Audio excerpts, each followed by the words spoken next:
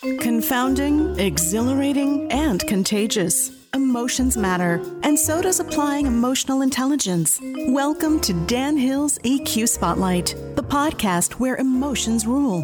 Whatever the topic, how do hearts and minds collide? Find out with your host, a college professor turned globe-trotting EQ entrepreneur. His mission? Each week, Dan joins prominent authors in decoding how emotions drive outcomes and make people tick. Now, on to the show.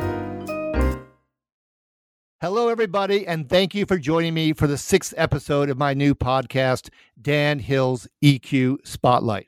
Today's topic is Boom, Slump, Crash, Bail, Our Fragile Economy. With me are the co-authors of Angrynomics, which is produced by Agenda Publishing and sold here in America and Canada by Columbia University Press. Author Eric Lonergan is an economist and macro fund manager in London. His writings frequently appear in the Financial Times, and he's an advisor to governments and central banks alike. Welcome to the show, Eric. Thanks very much, Dan. Pleasure to be with you. Thank you. His fellow author is Mark Blyth. He is a political economist at Brown University. He has a PhD in political science from Columbia University. He researches the causes of stability and changes in the economy and why, frankly, people, quote unquote, continue to believe stupid economic ideas despite buckets of evidence to the contrary. I trust Mark will not be without an opinion or two. Welcome to the show, Mark. Pleasure to be here, Dan. Thank you. So let's begin. First of all, let's make it easy for the listener. Give us a sense of what this book is about. Eric, you want to lead off? Sure. So this book is about what's happening in the world viewed through the lens of anger and a typology of anger that Mark and I have come up with. So anger is a very diffuse subject. It's covered in neuroscience, psychology, political science, moral philosophy, covers lots and lots of disciplines. And we've tried to distill this emotion into a simple typology.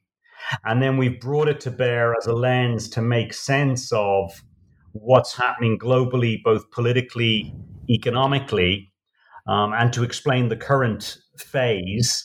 And then ultimately, we don't want to just have a set of analyses, but we also want to put forward some proposals about how to address what we view as the good side of anger and how to contain what we view as the more concerning side of anger.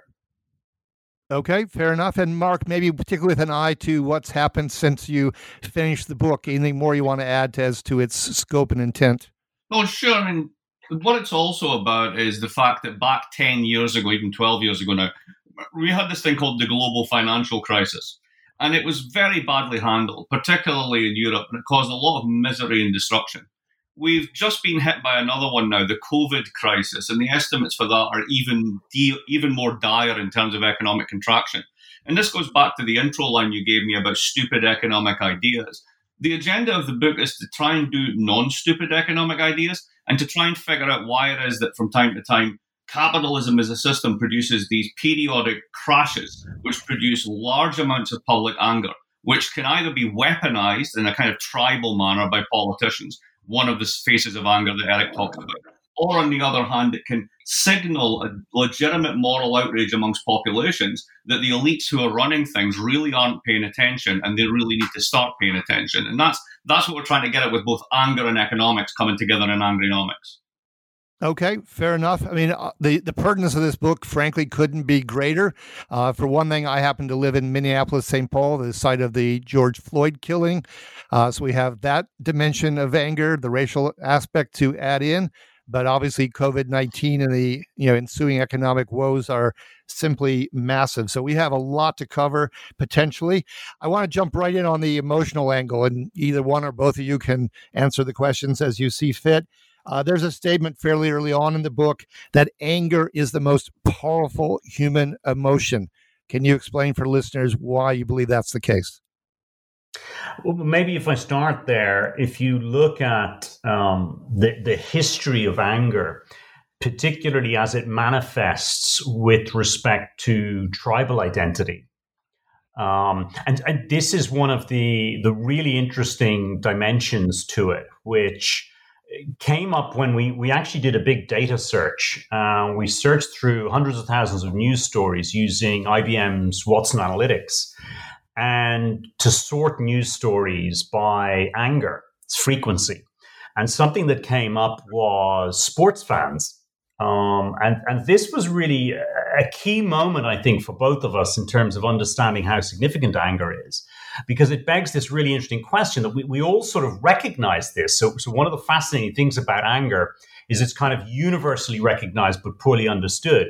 And if you look at the history, in fact, Aaron Beck, the social psychologist and psychologist, one of the founders of CBT, has a fascinating description of the role of anger in sports events dating back to the ancient Greeks and even prior to that, where sporting occasions would turn into extraordinary acts of violence. I mean, absolute brutality, where thousands of people could end up being massacred.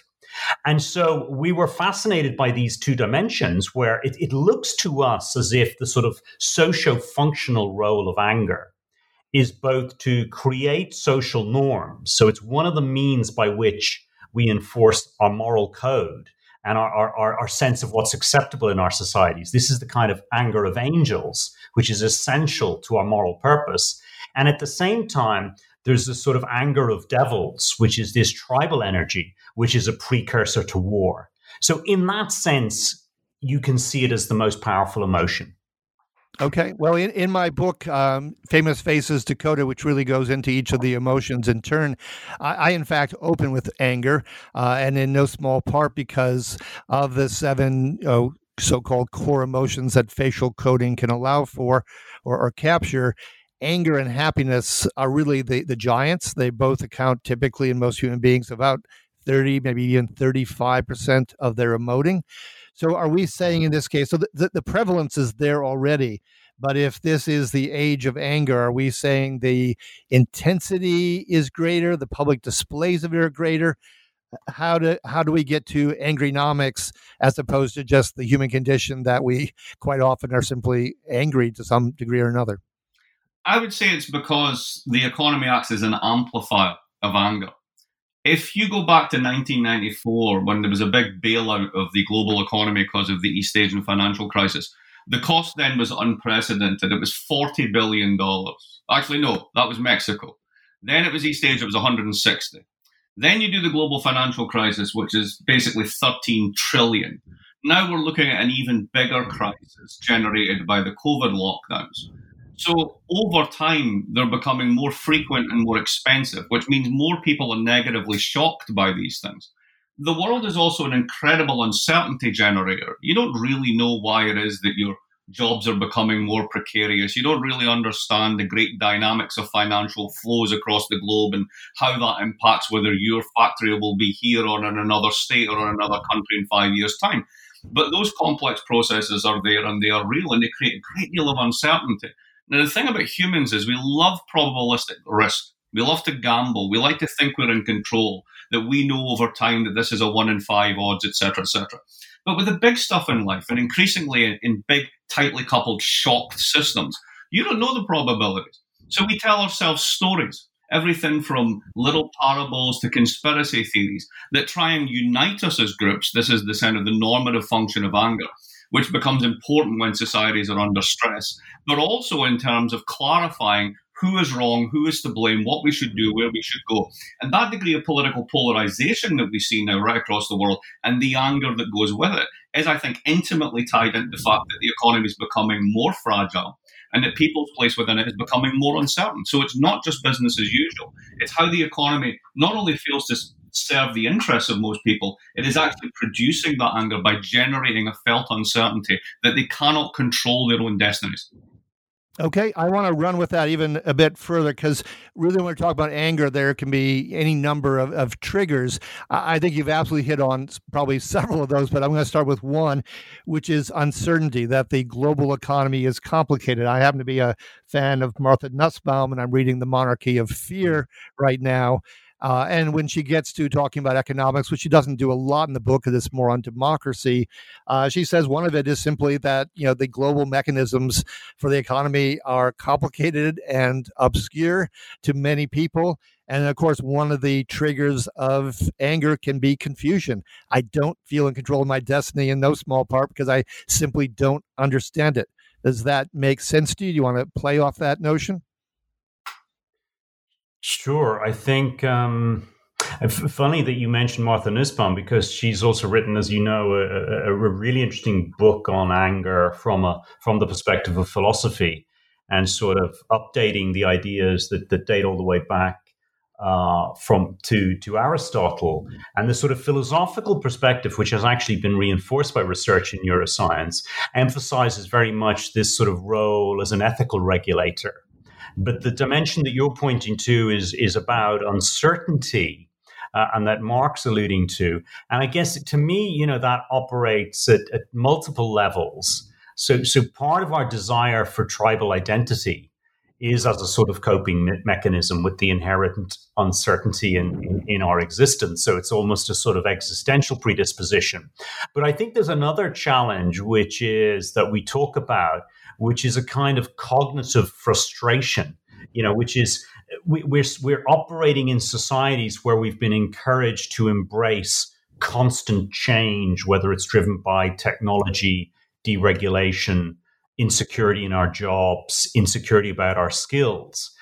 And human beings really, really find this challenging and discomforting. So part of our typology of anger, we have this anger of angels and anger of devils, which relates to these kind of public expressions of anger, whether it's tribal identity or it's moral outrage. But then the other component that we look at is private anger. And again, I think this is something that's missing in the literature, is how different private anger is to public anger. So public anger is something that typically we're proud of, an Extinction Rebellion protester or a Black Lives Matter protester is righteous, correctly so, because they're motivated by morality. But in the private sphere, if a colleague, for example, at work is suddenly getting angry, you're more likely to take them to one side and say, is everything okay? What's troubling you? So we also have this other very interesting aspect to anger, that in our personal and private lives, if anything, it's proximate to shame rather than pride. And that's another dimension that we try to explore in the book and try to identify the economic forces that are contributing to that. Okay, no, I found that interesting because shame is, a combination of disgust and fear. And I want to bring in fear as another component here. Because it seems to me when you're talking about anger, we're seeking to control our destinies. It's an approach emotion. We are hitting out, trying to take down barriers. Fear is a sense that the dangers are bigger than us, and we might fight, which would take us back to anger. We could flee, we could freeze. How do you see fear and anger interacting? I see it very much in the politics of populism. So if you take a stylized approach to economic history, let's think about the part of the world that you're sitting in, Dan. Go back 40 years. There wasn't a lot of uncertainty. You left the school, you went out, you joined the union got you a job in the factory, and you made stuff. You then did that for 40, and then you retired, and then you lived for 10 years, and you slipped the mortal coil. It was pretty straightforward. Imagine that world now. The uncertainty that people are asked to cope with over their jobs, their lives, their skills has amplified dramatically over the past 40 years. You're not just substitutable by somebody moving your job to a right-to-work state. You're substitutable by moving your entire industry to China or to some other place. And the way that this rebounds, and this mention of disgust, I think, is important there. When you have elites, when you have politicians that say, everything's fine, it's all great, fantastic, we're all doing well, and your lived life experience is one of increasing private anger, stress, worry over the conditions of the future. Will I be able to send my kid to college? Will they actually be able to send anybody to college given how expensive it's become? What about healthcare? Why does it cost so much? I have no job protections. I can't take a day off for sick leave, right? And you have elites telling you everything's fine. That is disgust and moral revulsion at those elites, which builds an anger which demands an answer. The people who are able to answer that, rightly or wrongly, are the ones who recognize it for what it is. And that is a root cause of populism around the world. Yeah, no, yeah, it seems to me, I mean, and nothing against the centrality of anger. I certainly agree it's a very essential emotion and one that's key to this story that we're discussing today. But it does indeed seem to me that fear and disgust are absolutely in play, and disgust, even because of the sense of, underlying disgust ultimately is a notion that there's decay, contamination, things are falling apart. In America, the latest survey I saw was 80% of people in America think the country is falling apart potentially. Let's go in terms of anger and how it's going to be channeled constructively, potentially. Obviously, and different people have different takes on this. The word looting is very emotionally loaded with lots of negative associations. You have arguably police rioting is a term that's just as justifiably out there. How are we going to move through as a society? And you do have some great solutions in the book. How are we going to move through as a society globally, not just in the States, and channel anger in a constructive way? Well, I guess, we're trying to address this issue in two ways. First of all, we want to give people a better vocabulary, because I think one of the most striking features of anger is it's kind of universally recognized. Even children know what anger is. And yet it is very poorly understood. And we're not very articulate. So if you say to most people, what are the four types of anger? Is there good anger? Is there bad anger? Why do people get angry? Very often we're quite inarticulate in trying to understand this. So the first, purpose of what we're trying to achieve here is to give people a language for making sense of what they're seeing politically and with social change, which is that identify moral outrage when it's occurring. Identify this legitimate, evolved response, which is when you see unacceptable injustice occurring. Anger is one expression of that. Now, that needs to obviously to be analyzed carefully, but let's recognize it for what it is, because even that recognition will help us in our response. Similarly, when your fear is being manipulated, and I think fear here is often about a scarcity of resources, right? That's the whole issue over, for example, migration, is that the political class is incentivized to make us afraid, and it then triggers this sort of tribal rage. Be aware that you're being manipulated, and be aware that tribal anger is a precursor to violence. I mean, this is very, very important, that part of the functional role of a loss of temper is actually a threat related to violence. So the first thing that we're really trying to achieve is change the language and insight to make sense of what's happening. But we're also trying to come up with practical solutions. And I guess ultimately what these are about is trying to create a set of policies or ideas to change our society in a way that can motivate us ethically. And we think there are kind of three sort of self-evident harms. One is environmental change, right? Everybody really wants to, facilitate the planet's survival. We all have a unifying motivation to do that. Also, reasonable people recognize everywhere pretty much now that inequality is a major problem. It is not an optimal society where 90% of the assets are concentrated in the hands of 1% of the population. That can't be a good thing. And the third thing is recessions. Recessions cause huge, huge human suffering. And so we've tried to come up with three policies, really, or more than three policies, but three sets of policies to tackle each one of those issues. So that begs one of those three. We all use a little hope and happiness right now. So what might those be? Because I loved in the book the fact that you said we have to be politically, reasonable about this, or realize what's plausible, what can actually be passed. So I know that was one of your criteria, was that it actually had some political viability. So it was making progress, but not, just a pipe dream. All right, so I'll take this one. Let's think about the background conditions on this, and let's just think about the notion of inequality for a second. It's not the fact of inequality that causes problems. It's the consequences of inequality that causes problems. So if you live in the United States, everyone will tell you that personal taxation is onerous, it's too much, and we need another round of tax cuts. But if you go back to when the United States was at the absolute zenith of its power in the mid-1950s under Eisenhower, the top marginal rate of taxation was close to 90%. The entire economy overall was much, much more skewed towards the middle class. That huge skew of assets as deriving income in the hands of the top 10% or above simply wasn't there. And we've geared the economy towards that segment of the population and their preferences for the past 20 to 30 years. And it's now close to breaking point. So you have to do something about this. But if you come out of the gates and say, let's raise taxes on everyone, right, you're done. It's not going to happen. Corporates should certainly start paying taxes because these days they basically don't.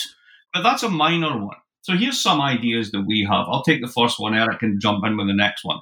The very first one is, if you look at the S&P today, the top 5 stocks that drive around 20% of its action are all the digital giants, Amazon, Google, Apple, etc. Apart from being huge tax dodgers, what is it that these companies actually do? They take our data that we give them by playing with their toys and monetize it. Well, if this was, let's say, mobile phone telephony, the way that it usually works is you allocate a bit of the spectrum, you have an auction, and then you give people the right to use it for a while. But we give away our data for free. Without our data, those firms don't exist. Why are we giving that away for free? That's our asset. Shouldn't we have the right to monetize it? Wouldn't that be some way of raising revenues that we could use for the things that we need to do to counter those 3 big harms that Eric was talking about? So that would be one idea. Eric, you want to do the SWF? Sure. So as Mark's saying, there are a lot of creative and interesting ideas out there, an awful lot. And the data dividend is a kind of innovation on the idea of a basic income. But instead of, people criticize a basic income by saying you're getting something for nothing. The data dividend is essentially just exercising your property right, as Mark described it. But our other idea is, one of the things that's really interesting about the world at the moment is the developed world has a huge gift, which is that and this is where, unfortunately, we have to get into economics, so bear with me. I'll try and keep it as clear and jargon-free as possible. But governments can currently borrow at negative real interest rates. Now, what does that mean? That means that the US government can issue a 30-year treasury at a negative real interest rate. So it's negative after the effects of inflation.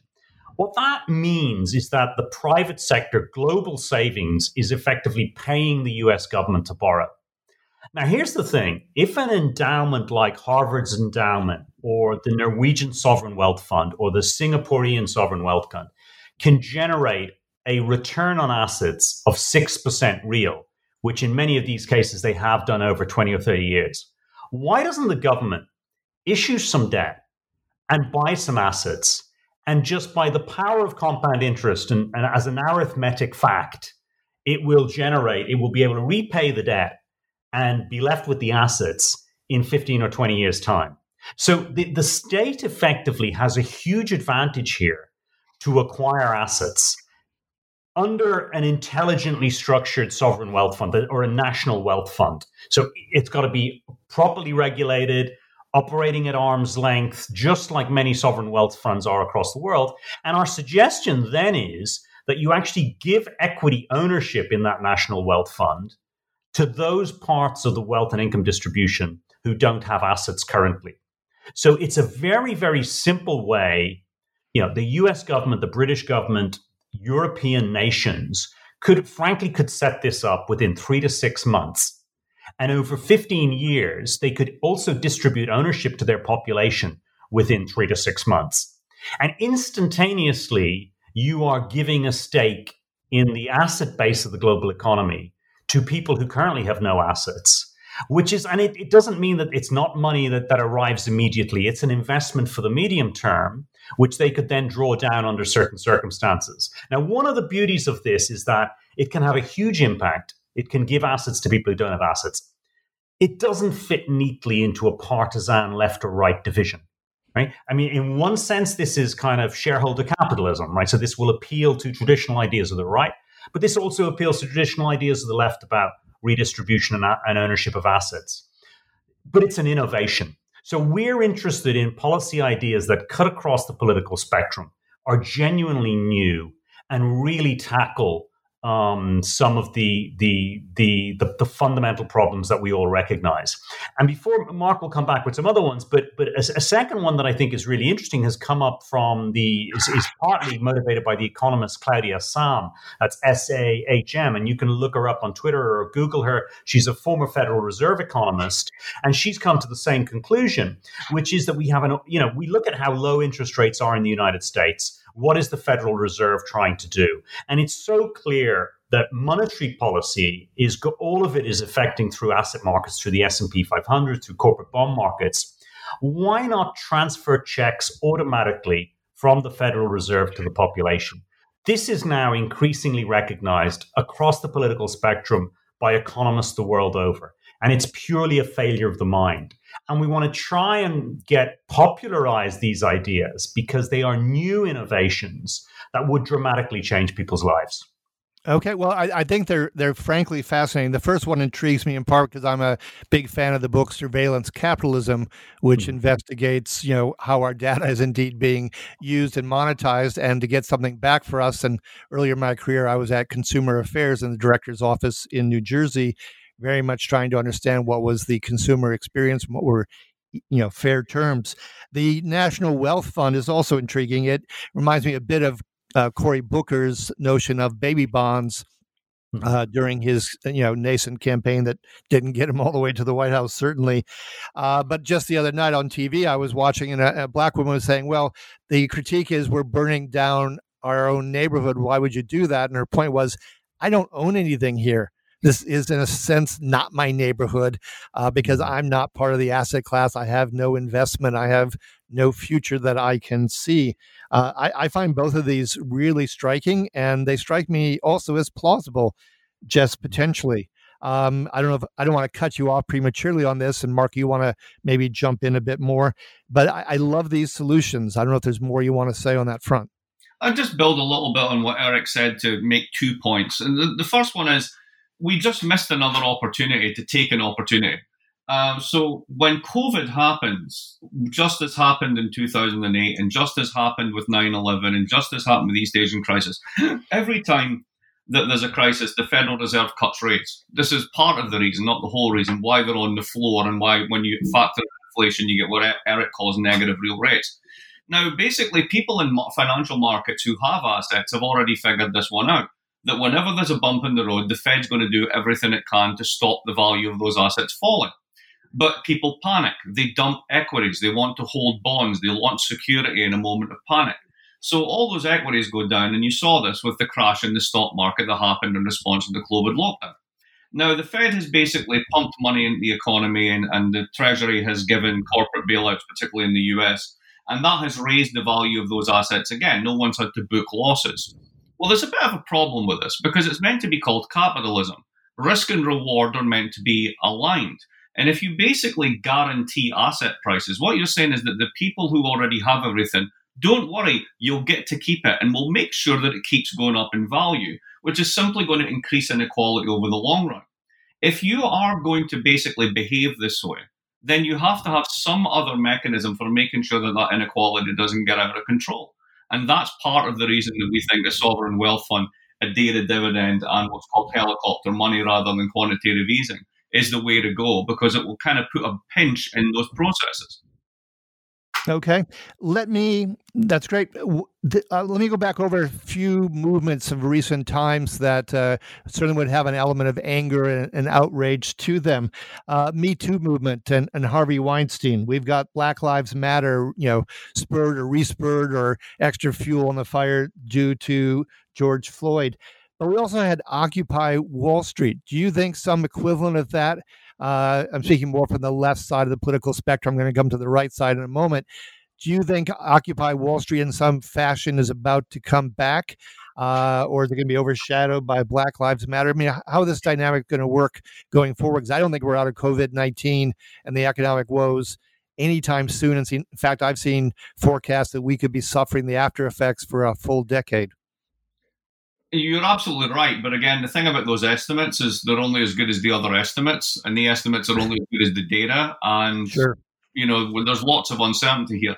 I personally think that there's no way that you put Black Lives Matter back in the box.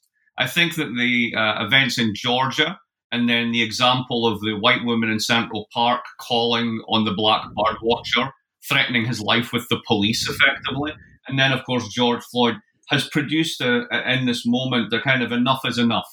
Right? This one's not going away. And that takes a lot of the action with the left of the political spectrum as well, because they tend to be much more sympathetic to those civil rights and racial equality agendas. But there's also another generic problem with the left, which is one is never pure enough. So you see this in the phenomenon in the United States with some Bernie supporters, whereby once their candidate drops out, that's it. They'll vote for the Libertarians rather than vote for Biden, even though the job is obviously defeat Trump. So the sectarianism of the left is its own weakness as much as anything else. But I think in terms of the United States, much of that energy and much of that anger, which falls very squarely into the righteous anger that we talk about in the book, is basically around the issues raised by Black Lives Matter, systemic racism, institutionalized inequality, and, of course, the economics that underlies all of that. Just to give two statistics, which I tweeted out recently, there's a Federal Reserve of Boston study that looks at family net worth, right? So your assets minus your liabilities, what do you live with? If you're a white family in Boston, your family net worth, or your median family net worth, is $247,000 a year. If you're a black family, it's $8. Let me say that again, $8. Right. That's astonishing, right? Let's think about this one, where you are, Minneapolis. 76% of homeowners 76% of whites own their home in the most desirable neighborhoods. 24% of black residents own their homes in far less desirable neighborhoods. What does that do to their ability to get a home equity loan? What does that do to the ability to remortgage the property, to use that as credit to open up a business, to do the types of things that make an American life possible? And this has been institutionalized now for generations. So I think that society has finally had enough, and the anger serves a very useful purpose here in telling us, no, we're not going to calm down. This has to be solved. Okay, well, that reminds me very much from the I Have a Dream speech by Martin Luther King Jr., where he said, essentially Black Americans have been given a quote-unquote bad check by white society, and that check came back marked insufficient funds, that it just, was an obligation not fulfilled. Mm-hmm. Part of what I find interesting in your National Sovereignty Fund concept is that it's not race demarcated necessarily. I can certainly imagine the pushback for anybody who's of a much more conservative ilk to Cory Booker's idea of baby bonds, which really was geared toward trying to close that horrendous inequality of assets that you were referencing a moment ago, Mark. How do you think we're going to move forward? Is the National Sovereignty Fund something that can win traction on both sides? I guess I'm looking at the shadow of the Tea Party movement and fears about socialism and so forth. What's going to be the argument that brings those folks into the fold who I guess will identify as Trump supporters and who feel that are left out economically? Is this going to be a good way to bring them in and tamp down their anger and get us to a better place? Well, I'm reminded here by one of the observations that Mark has made in the past. One of the things that's very concerning, I think most of the examples you gave of moral outrage are very benign. They are necessary emotional reactions, right? This is how, as human beings, we address injustice.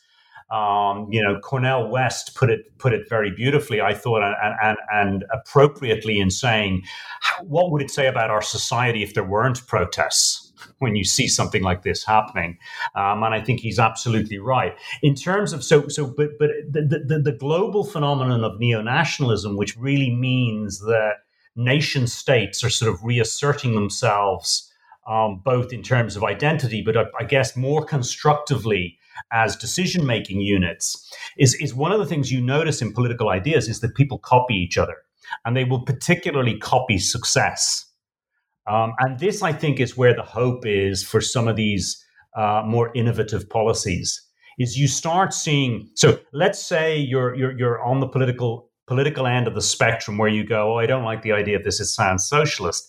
And then you go, well, hang on a minute. I mean, have you seen what's happened in Singapore? Singapore is held up as a kind of beacon of, the effectiveness of the capitalist or free market system. So if Singapore can have a highly successful sovereign wealth fund, why can't Britain or Germany or the United States? So I think what we're going to see happening, or what I hope happens, is these ideas, because the entire developed world is pretty much confronting the same problems. And as we get people implementing these creative solutions and they're seen to succeed, in a sense, the debate dramatically changes. Instead of saying, isn't this a good idea? You suddenly look stupid if you're not doing it. Okay. Staying with outrage yet again, it can be thought of as a combination of anger and surprise. Is the surprise that we now have video of police being, ultra aggressive? Is the surprise just how much the system can collapse faced with something like COVID-19? Where would you see the surprise elements? It sounds like a lot of these issues have festered and existed, for quite some time. I mean, we referenced earlier Eisenhower in the 50s. That's definitely in the rearview mirror. Where's the surprise come in, would you say? I'm very fond of the phrase shocked yes, surprised never. In the sense that what we tend to do, again, another human psychological trait is to discount. Economists are very fond of this term hyperbolic discounting, but a very simple way to think about it is using the analogy of black swans that Nassim Taleb gave us, right? So you should be genuinely surprised by a black swan because it is literally unpredictable. You cannot predict it from any day that you have. But most of what gets us in this world are what you could call grey swans. We know that they're there. For example, pandemics, right? So we know that there's swine flu. We know that there's SARS. We know that there's a whole host of things. We know that our behavior in chopping every tree down in the Amazon is going to rebound on us by creating more human-animal contact and more strange viruses crossing barriers. So we know this stuff's there, but we effectively discount it on a day-to-day basis because we have to pick up the kids from school and we have to wonder where our next paycheck is coming from. So in that act of discounting these things, which we really know are threats, when they come and get us, we feel not just surprised, we're almost angry that we didn't see it coming because we shouldn't have. And that gives it that extra kick, which I think pushes it into a sort of politicized form of anger and makes people more willing to politicize those moments. Okay. Well, my favorite saying, or one of them, is from Fran Lebowitz: no matter how cynical I get, I can't keep up with developments in the world. Let's imagine for a moment that Trump wins re-election. He is someone who's been a more divisive figure. He's obviously going to be opposed to a whole raft of things that might be progressive. I mean, where is this game going to play out in terms of angernomics if, in fact, Biden, by chance, does not win this election?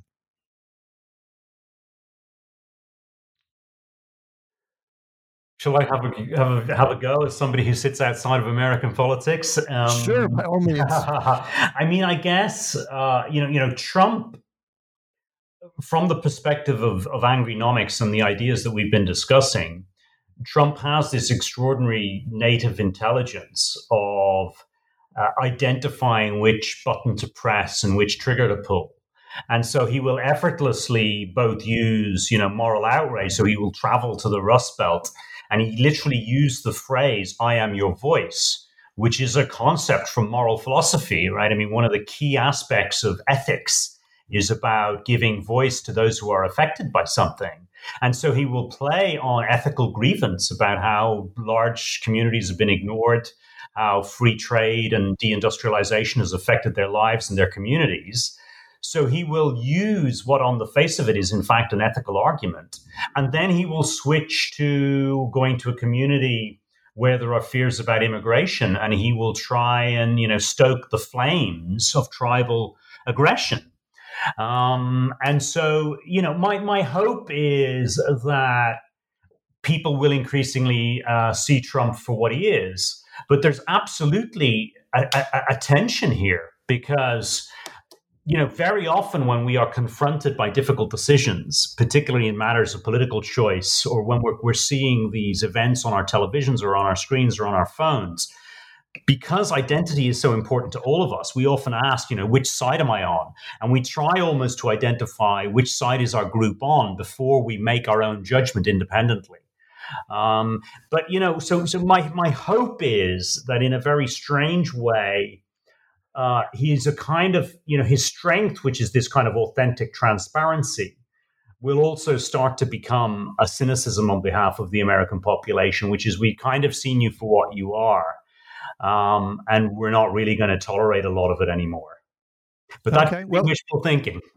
Sure. Well, I guess one of the things that strikes me about Trump, and there are so many things that strike me, is as a businessman, he's been a builder, at least historically.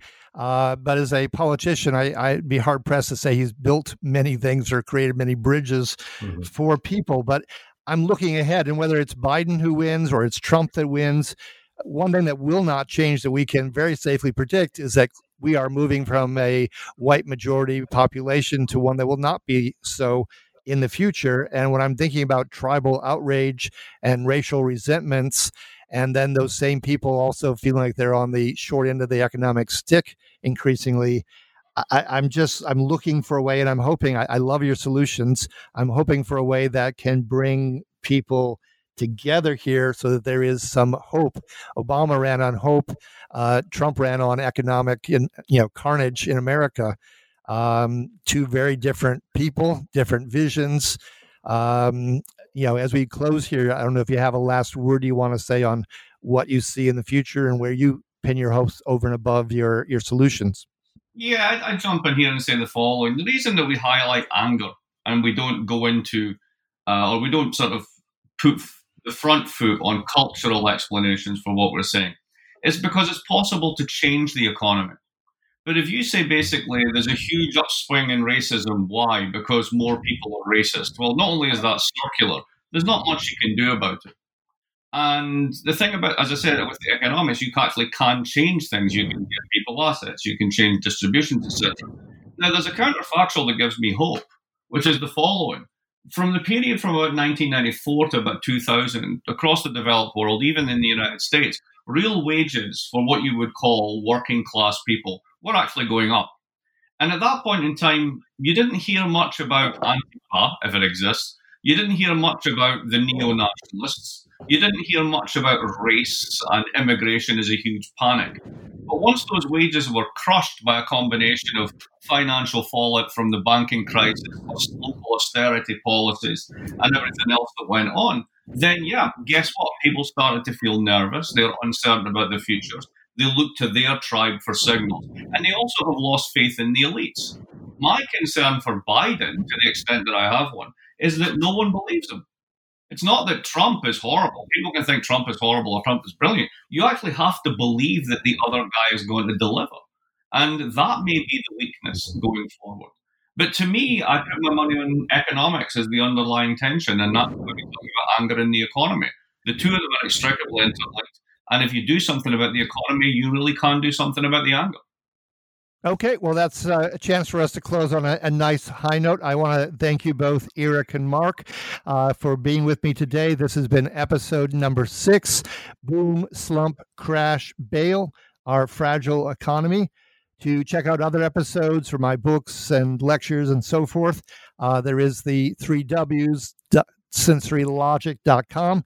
If you got a follow-up question for my guest today, please email me at dhill@sensorylogic.com.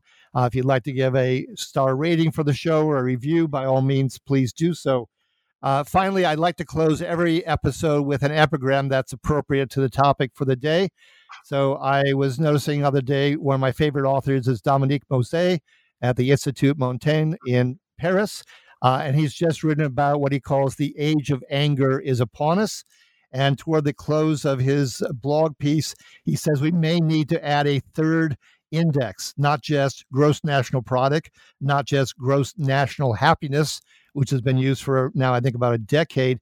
He says the new third really important index might be what he calls GNA, that is gross national anger. So on that note, until next time, be kind and stay safe. Thank you so much for listening.